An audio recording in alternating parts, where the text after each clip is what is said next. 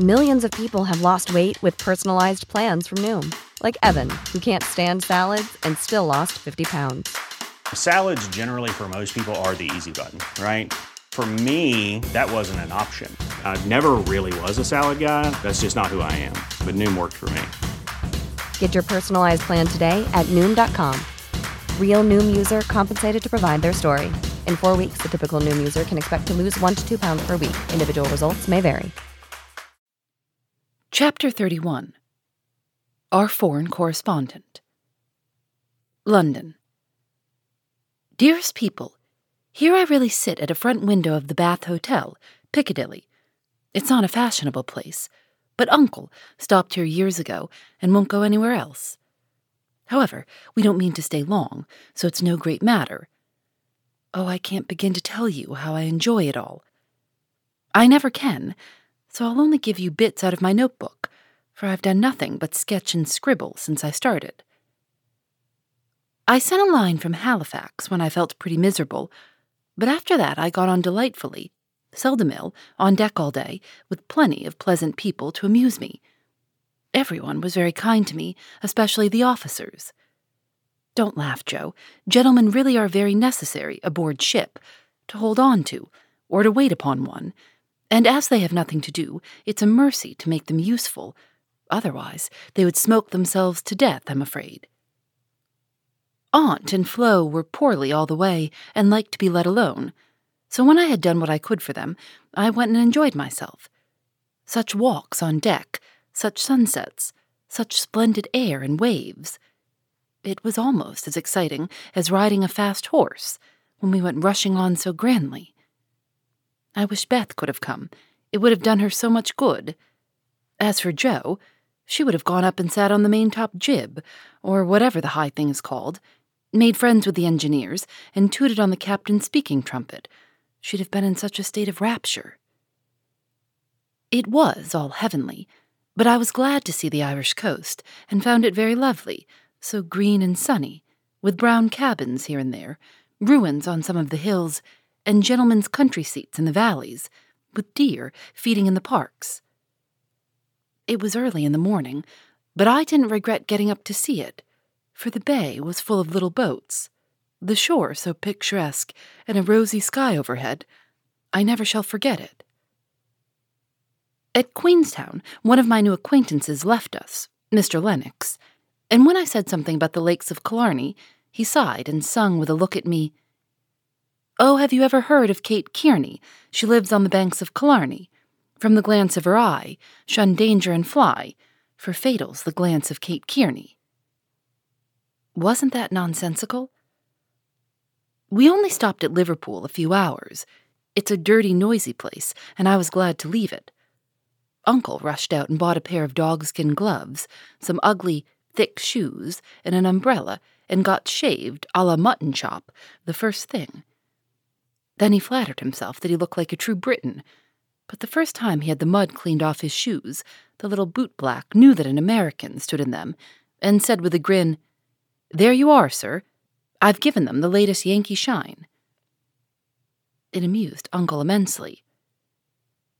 Oh, I must tell you what that absurd Lennox did.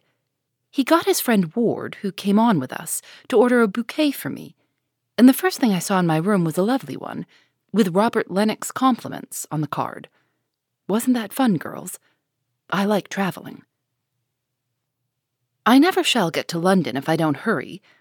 The trip was like riding through a long picture gallery full of lovely landscapes. The farmhouses were my delight, with thatched roofs, ivy up to the eaves, latticed windows, and stout women with rosy children at the doors. The very cattle looked more tranquil than ours, as they stood knee-deep in clover, and the hens had a contented cluck, as if they never got nervous like Yankee biddies.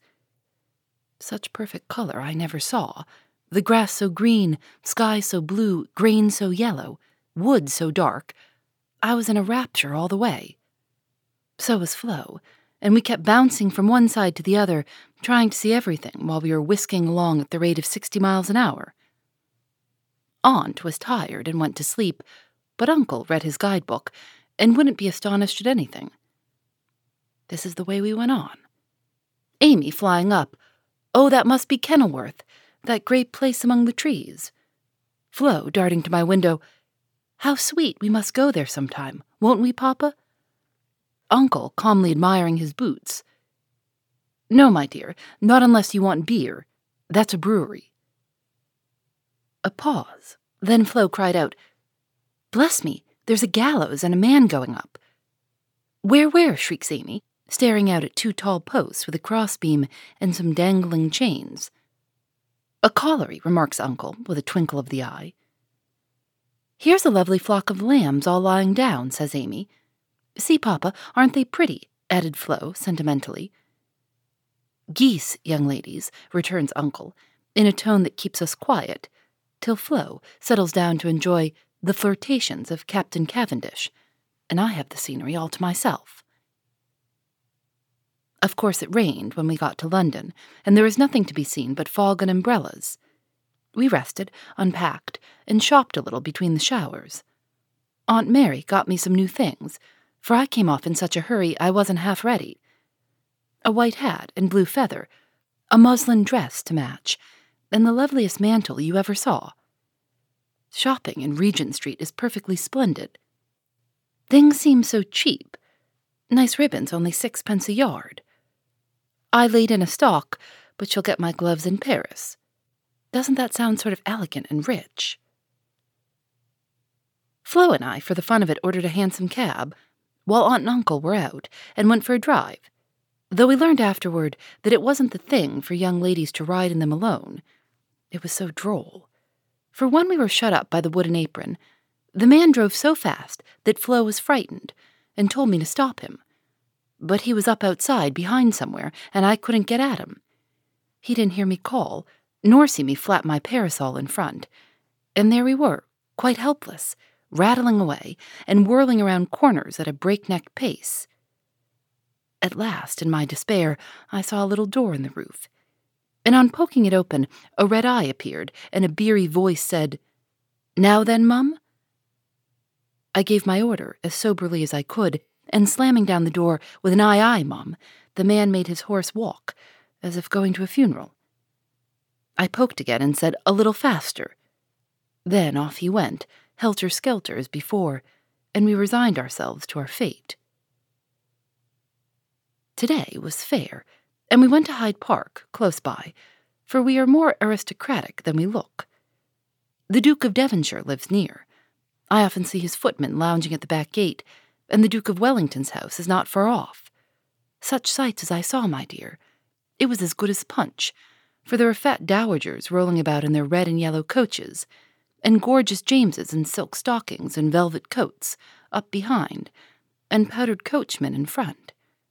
Smart maids with the rosiest children I ever saw, handsome girls looking half asleep, dandies in queer English hats and lavender kids lounging about, and tall soldiers in short red jackets and muffin caps stuck on one side, looking so funny I longed to sketch them.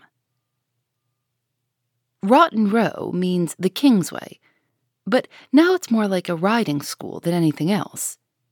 The horses are splendid, and the men, especially the grooms, ride well, but the women are stiff and bounce, which isn't according to our rules.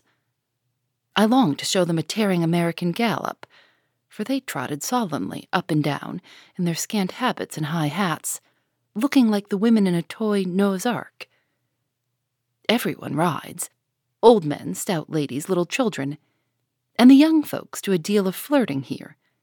I saw a pair exchange rosebuds, for it's the thing to wear one in the buttonhole, and I thought it rather a nice little idea.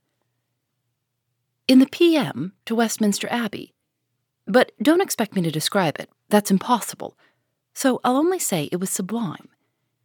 This evening we are going to see Fector, which will be an appropriate end to the happiest day of my life. It's very late, but I can't let my letter go in the morning without telling you what happened last evening. Who do you think came in as we were at tea? Laurie's friends, Laurie's English friends, Fred and Frank Vaughan. I was so surprised, for I shouldn't have known them, but for the cards. Both are tall fellows with whiskers. Fred handsome in the English style, and Frank much better, for he only limps slightly and uses no crutches. They had heard from Laurie where we were to be and came to ask us to their house. But Uncle won't go, so we shall return the call and see them as we can. They went to the theater with us, and we did have such a good time, for Frank devoted himself to Flo, and Fred and I talked over past, present, and future fun as if we had known each other all our days. Tell Beth Frank asked for her and was sorry to hear of her ill health. Fred laughed when I spoke of Joe and sent his respectful compliments to the big hat. Neither of them had forgotten Camp Lawrence or the fun we had there. What ages ago it seems, doesn't it? Aunt is tapping on the wall for the 3rd time, so I must stop. I really feel like a dissipated London fine lady, writing here so late, with my room full of pretty things, and my head a jumble of parks, theaters, new gowns, and gallant creatures who say ah and twirl their blonde mustaches with the true English lordliness. I long to see you all, and in spite of my nonsense, am, as ever, your loving Amy. Paris. Dear girls, in my last I told you about our London visit, how kind the Vaughans were, and what pleasant parties they made for us. I enjoyed the trips to Hampton Court and the Kensington Museum more than anything else.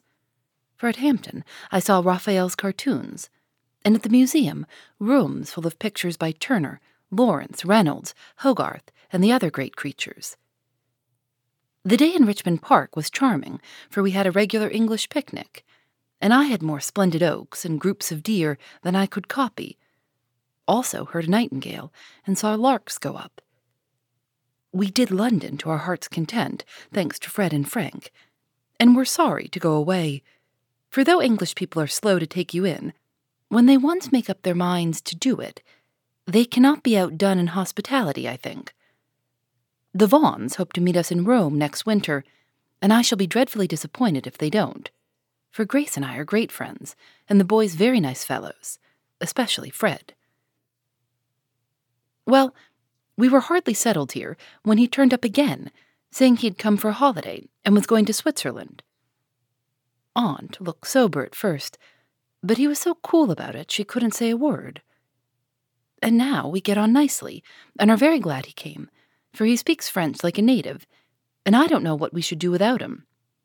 Uncle doesn't know 10 words, and insists on talking English very loud, as if it would make people understand him. Aunt's pronunciation is old-fashioned, and Flo and I, though we flattered ourselves that we knew a good deal, find we don't, and are very grateful to have Fred do the parlez-vouing, as Uncle calls it. Such delightful times as we are having. Sightseeing from morning till night, stopping for nice lunches in the gay cafes, and meeting with all sorts of droll adventures. Rainy days I spend in the Louvre, reveling in pictures. Jo would turn up her naughty nose at some of the finest, because she has no soul for art. But I have, and I'm cultivating eye and taste as fast as I can.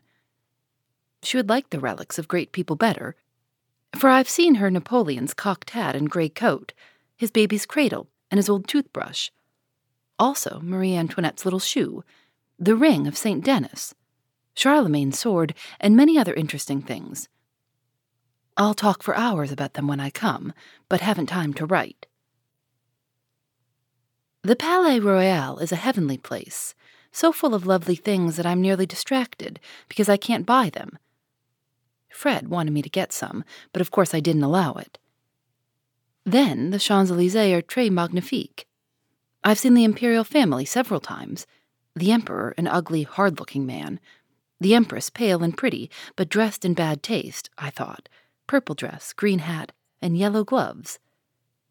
Little Nap is a handsome boy who sits chatting to his tutor and kisses his hand to the people as he passes in his 4-horse barouche, with postilions in red satin jackets and a mounted guard before and behind. We often walk in the Tuileries Gardens, for they are lovely, though the antique Luxembourg Gardens suit me better.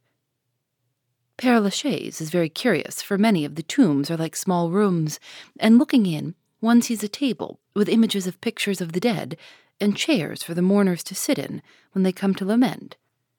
That is so Frenchy. Our rooms are on the Rue de Rivoli, and sitting on the balcony, we look up and down the long, brilliant street. It's so pleasant that we spend our evenings talking there when too tired with our day's work to go out. Fred is very entertaining, and is altogether the most agreeable young man I ever knew, except Laurie, whose manners are more charming.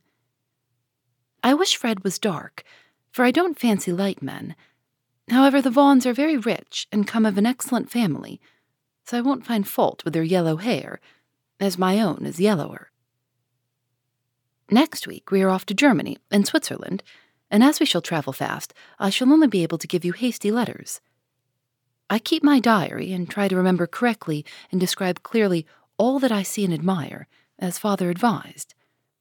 It is good practice for me, and with my sketchbook will give you a better idea of my tour than these scribbles. Adieu. I embrace you tenderly. Amy. Heidelberg. My dear Mamma, having a quiet hour before we leave for Bern, I'll try to tell you what has happened, for some of it is very important, as you will see. The sail up the Rhine was perfect, and I just sat and enjoyed it with all my might. Get Father's old guidebooks and read about it. I haven't words beautiful enough to describe it. At Koblenz we had a lovely time, for some students from Bonn, with whom Fred got acquainted on the boat, gave us a serenade. It was a moonlit night, and about 1 o'clock, Flo and I were waked by the most delicious music under our windows. We flew up and hid behind the curtains, but sly peeps showed us Fred and the students singing away down below. It was the most romantic thing I ever saw. The river, the bridge of boats, the great fortress opposite, moonlight everywhere, and music fit to melt a heart of stone. When they were done, we threw down some flowers and saw them scramble for them, kiss their hands to the invisible ladies, and go laughing away to smoke and drink beer, I suppose. Next morning, Fred showed me one of the crumpled flowers in his vest pocket and looked very sentimental. I laughed at him and said I didn't throw it, but Flo, which seemed to disgust him, for he tossed it out of the window and turned sensible again. I'm afraid I'm going to have trouble with that boy. It begins to look like it. The baths at Nassau were very gay, so was Baden-Baden, where Fred lost some money and I scolded him. He needs someone to look after him when Frank is not with him. Kate said once she hoped he'd marry soon, and I quite agree with her that it would be well for him. Frankfurt was delightful. I saw Goethe's house, Schiller's statue, and Danneker's famous Ariadne. It was very lovely, but I should have enjoyed it more if I had known the story better. I didn't like to ask, as everyone knew it or pretended they did. I wish Joe would tell me all about it. I ought to have read more, for I find I don't know anything, and it mortifies me. Now comes the serious part, for it happened here and Fred has just gone. He has been so kind and jolly that we all got quite fond of him. I never thought of anything but a traveling friendship till the serenade night. Since then, I've begun to feel that the moonlight walks, balcony talks, and daily adventures were something more to him than fun. I haven't flirted, Mother, truly, but remembered what you said to me and have done my very best. I can't help it if people like me. I don't try to make them, and it worries me if I don't care for them, though Joe says I haven't got any heart. Now I know Mother will shake her head, and the girls say, "Oh, the mercenary little wretch."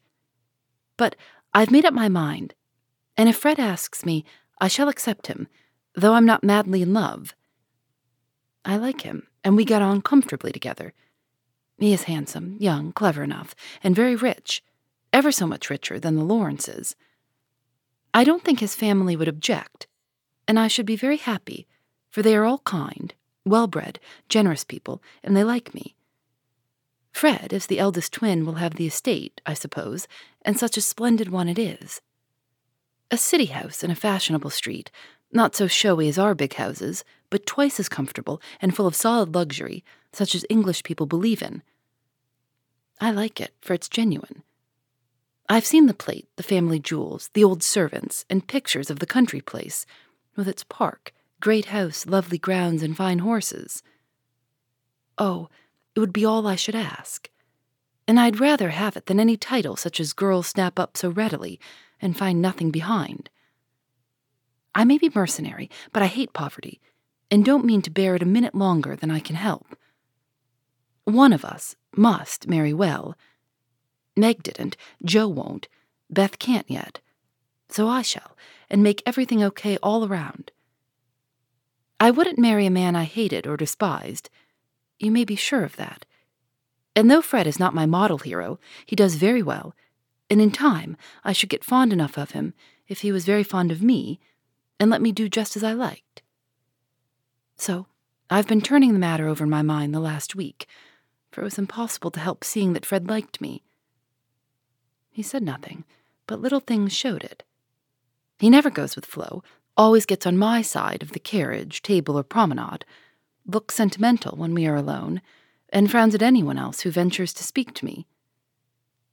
Yesterday at dinner, when an Austrian officer stared at us, and then said something to his friend, a rakish-looking baron, Fred looked as fierce as a lion, and cut his meat so savagely it nearly flew off his plate.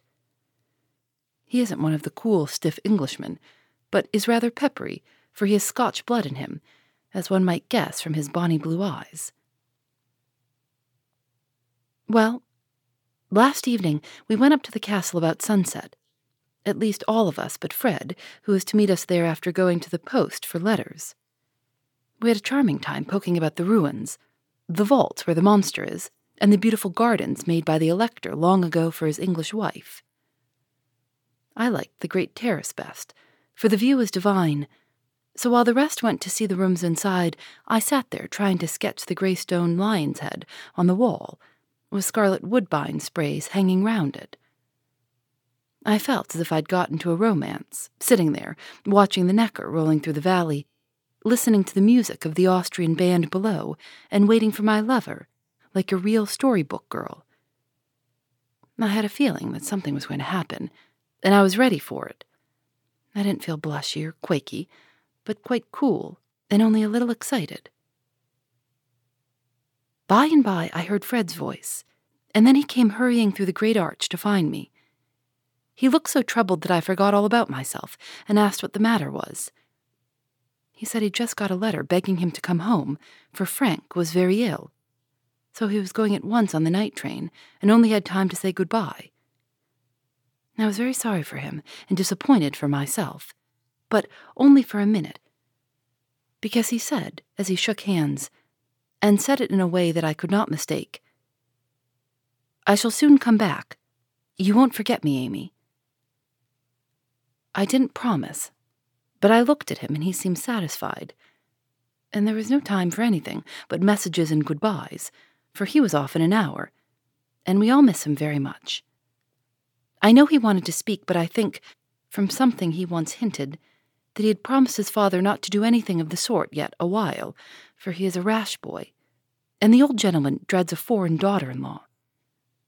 We shall soon meet in Rome, and then, if I don't change my mind, I'll say, "Yes, thank you," when he says, "Will you please?" Of course, this is all very private, but I wish you to know what was going on. Don't be anxious about me. Remember, I am your prudent Amy, and be sure I will do nothing rashly. Send me as much advice as you like. I'll use it if I can. I wish I could see you for a good talk, Marmee. Love and trust me. Ever your Amy. Phoebe Reads a Mystery is recorded in the studios of North Carolina Public Radio, WUNC.